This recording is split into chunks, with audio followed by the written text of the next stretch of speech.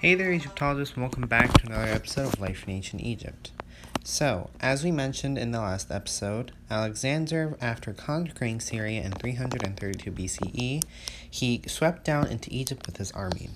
He founded Alexandria in the small port town of Rakotis by the sea, and set about the task of turning it into a great capital.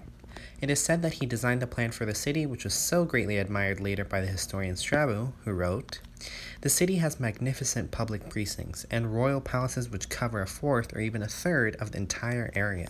For just as each of the kings would, from a love of splendor, add some ornament to the public monuments, so he would provide himself at his own expense with a residence in addition to those already standing."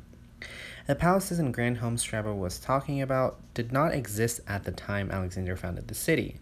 Although he was greatly admired by the Egyptians and was even declared a demigod by the oracle at Siwa, Alexander left Egypt only a few months after his arrival to march on Tyre in Phoenicia. It was left to his commander, Cleomenes, to build the city Alexander had envisioned. While Cleomenes accomplished a great deal, the full expansion of Alexandria came under the rule of Alexander's great Ptolemy.